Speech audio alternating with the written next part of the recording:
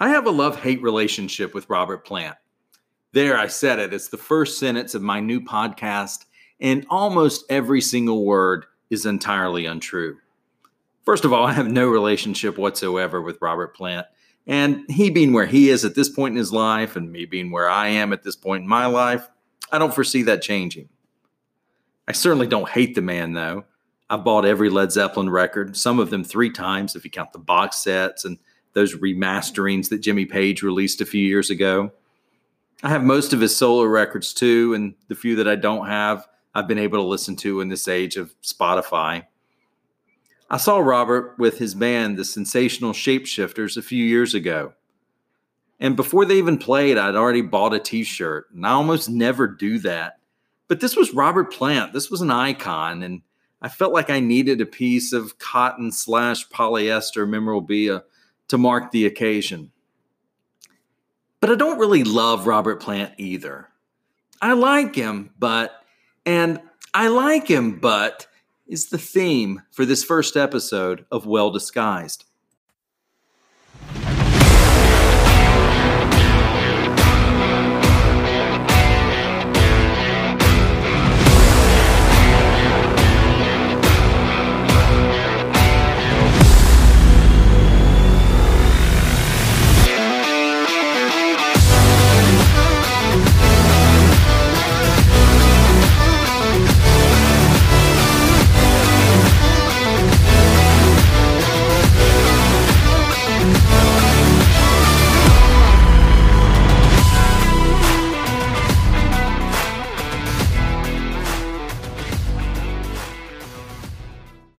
So who is Robert Plant? Well, if you don't know, thank you for downloading this podcast, but you can go ahead and delete or back out at this point. I appreciate it, but this is probably not going to be the show for you. Otherwise, of course, you know Robert Plant is the lead singer of the great Led Zeppelin, and as a person who's had a solo career that's gone through many stages over the past 4 decades or so. He is the archetype hard rock heavy metal frontman. At the risk of kind of a paradox, I'm not saying he's the only archetype. Certainly Mick Jagger and his voice and dress and moves and looks is archetypal too, but Robert Plant seems the most archetypal. He famously said, "I am a golden god," when photographed by Carly Simon's brother Peter on the balcony at the Continental Hyatt House along the Sunset Strip in Los Angeles. The Continental Hyatt House, that hotel frequently called the Riot House, for the wild parties that bands like Led Zeppelin would have there. That line was repeated by Billy Crudup's character in the movie Almost Famous, itself based on Cameron Crowe's teenage years writing for Rolling Stone, where he covered, among many other bands, Led Zeppelin. But while I'm a golden god in the movie, and probably as Robert said it, was kind of self-important and arrogant, he is the golden god. No one seemed to stand taller, sing higher, and be truer than Robert Plant. But Robert Plant grew up, and I didn't. Not really, not musically anyway. I said earlier that his career's gone through stages, and that's completely true. Early solo Robert Plant is experimental, new agey in spots. Later, his solo career became more comfortably in the rock vein, though not usually as aggressively bombastic as Zepp was at times. After 2 records in the 90s with his old running mate Jimmy Page, the second of those especially more subdued, Robert's solo career has gotten crunchier, more folk and world music influences. But maybe it was heading that way from a young age, even before his Golden God comment. Jan Hulzewski, co-founder of the legendary magazine Cream, profiled Led Zeppelin III in another magazine, issue 198 of Classic Rock. Here's an aside. Classic rock is incredibly influential to this podcast, and the term classic rock is no longer really chronological in nature. It doesn't mean that you're all of a sudden listening to the Steve Miller Band. Classic rock is descriptive of a sound of music, a kind of music, and it covers not only what we may conventionally think as classic rock, but certainly new releases by bands that are inspired by classic rock, as well as punk and funk and heavy metal and blues rock and several other genres. Anyway, I digress. After the bluesy explosion of Led Zeppelin I and the electric masterpiece that is Led Zeppelin II, The band came out with the far more acoustic and heartfelt Led Zeppelin III. Of course, I'm not counting the Viking Plunder of Immigrant Song, which leads off the album. Olszewski writes about the ballad That's the Way in the article I mentioned. Now let me say, That's the Way is a tremendous song. It may be about growing up, it may be about classism or racism, it may even be about homosexuality. Personally, I think it's about nature and the environment mostly, with a little of that classism added as an aside, but one can see it has maybe many different meanings. One of the lines that Robert wrote and sang in the song goes as follows. And yesterday I saw you kissing tiny flowers, but all that lives is born to die. And so I say to you that nothing really matters, and all you do is stand and cry. Olszewski writes that on Led Zeppelin III, Plant was no longer forced to simply beat his chest and crow about the size of his knob.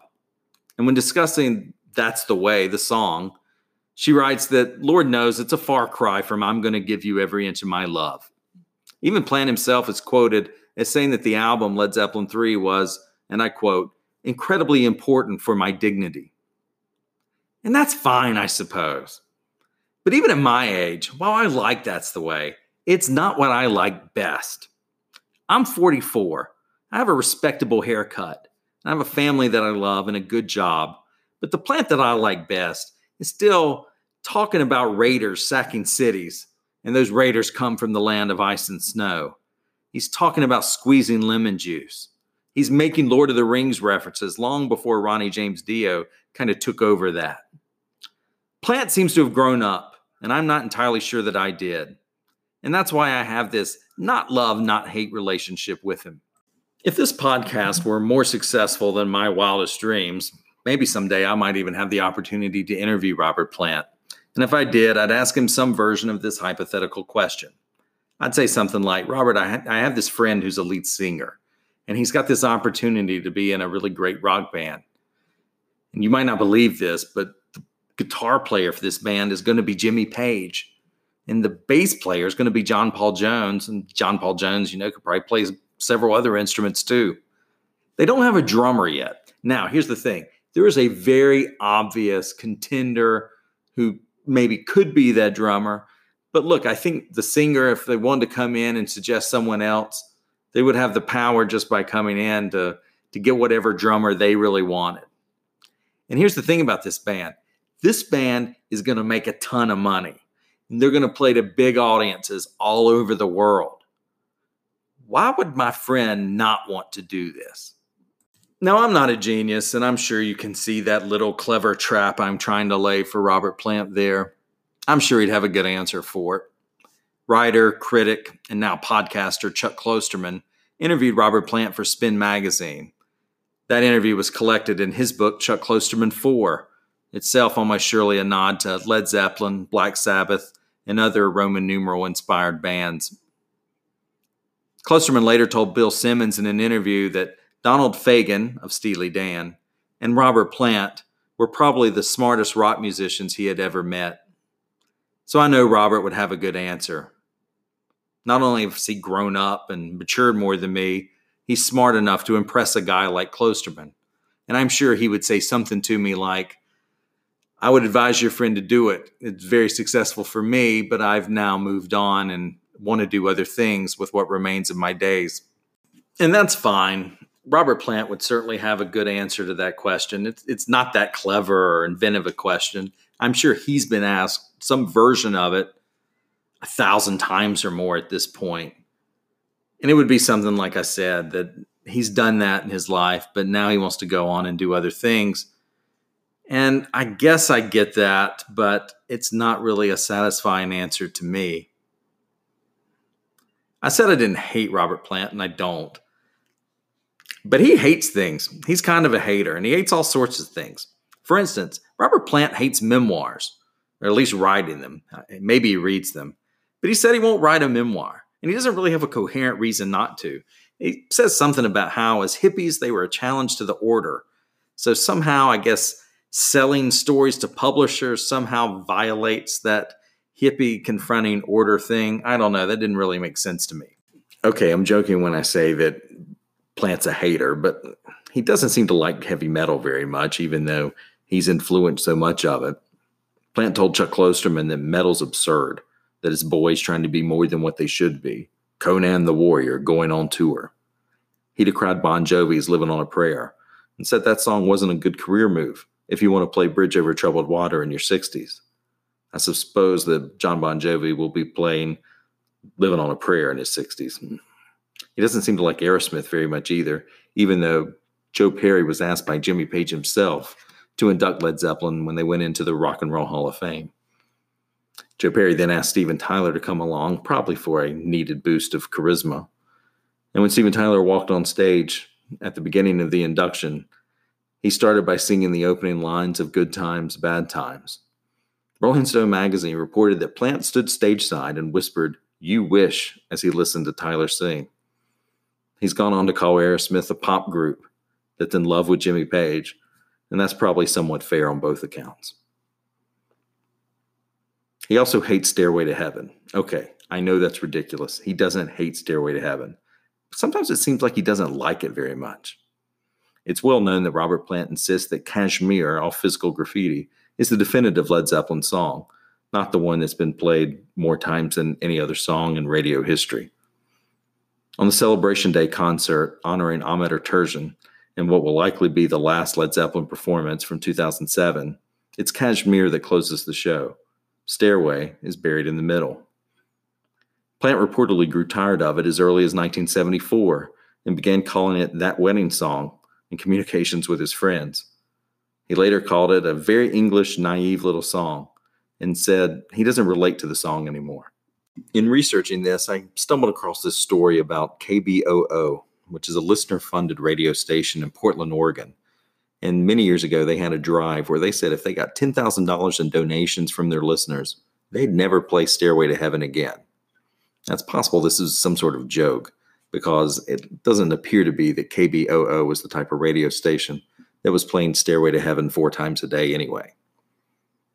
The story goes that Plant happened to be driving in the Oregon area during the promotion, heard it on the radio, pulled over, and called to make the donation himself, all $10,000.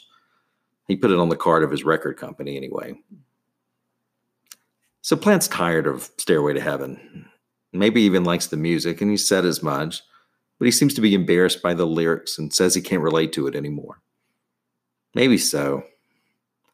But I don't know if there's anywhere a bit of personal philosophy or a holy book that better puts together that goal of peace of mind, the inner calm we all look for, than when Robert sings, "If you listen very hard, the tune will come to you at last, when all are one and one is all, to be a rock and not to roll."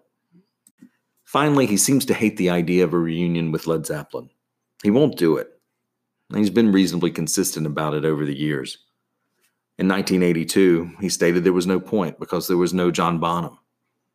In 1985, a little more amusingly, he said that in a band, everyone gets a vote. As a solo artist, he only has to consider how he feels. Even more amusingly, in 1988, he seemed to strike out against the commercialism that such a reunion would be. He says that it would be indecent for Jimmy Page and him to tour America and have Coca-Cola stuff money up our bums. In 2002, he took a swipe at Jason Bonham, saying that John Bonham's kid isn't as good as John Bonham, and that it wouldn't be Led Zeppelin with Jason Bonham in it. In 2003, he said, "I really love music. I don't like repetition and tedium." In 2014, he said it would be everything that was wrong with big-time stadium rock, saying, quote, "I'm not part of a jukebox." See this trend, it's kind of picking up that he wants to do what he wants to do. And in 2018, maybe most prolifically, in talking about being in his 70s, Plant said, quote, "My time has got to be filled with joy and endeavor and humor and power and absolute self-satisfaction. That's not with Led Zeppelin." And that's that, I suppose. Zeppelin, that is, Robert Plant, Jimmy Page, John Paul Jones, and Jason Bonham, son of John, played the Ahmet Ertegun tribute concert on December 10th, 2007 at the O2 Arena in London.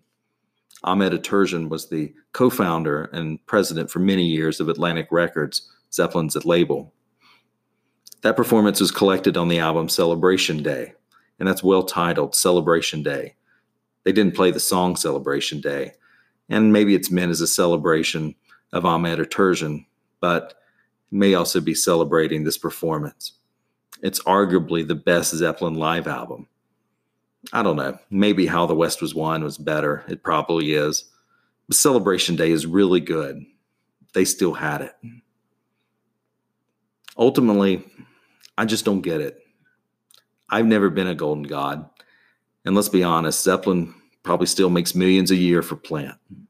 Live, 30 to 40% of his show is still Zeppelin tunes, and they get the biggest ovations. He did play a few shows before Celebration Day with the band, none of those really highly regarded. And again, he made a couple albums worth of music with Jimmy Page and a tour or two. But still, how do you just walk away forever? How does Plant walk away from Led Zeppelin, from rock and roll, really? He doesn't play it that much anymore. I mean, he had about 10 years with Led Zeppelin, and now he's had decades as a solo artist. How does he walk away forever from something that he was the best in the world at, from a band that was the best in the world? I suppose in the end, he's just followed his muse.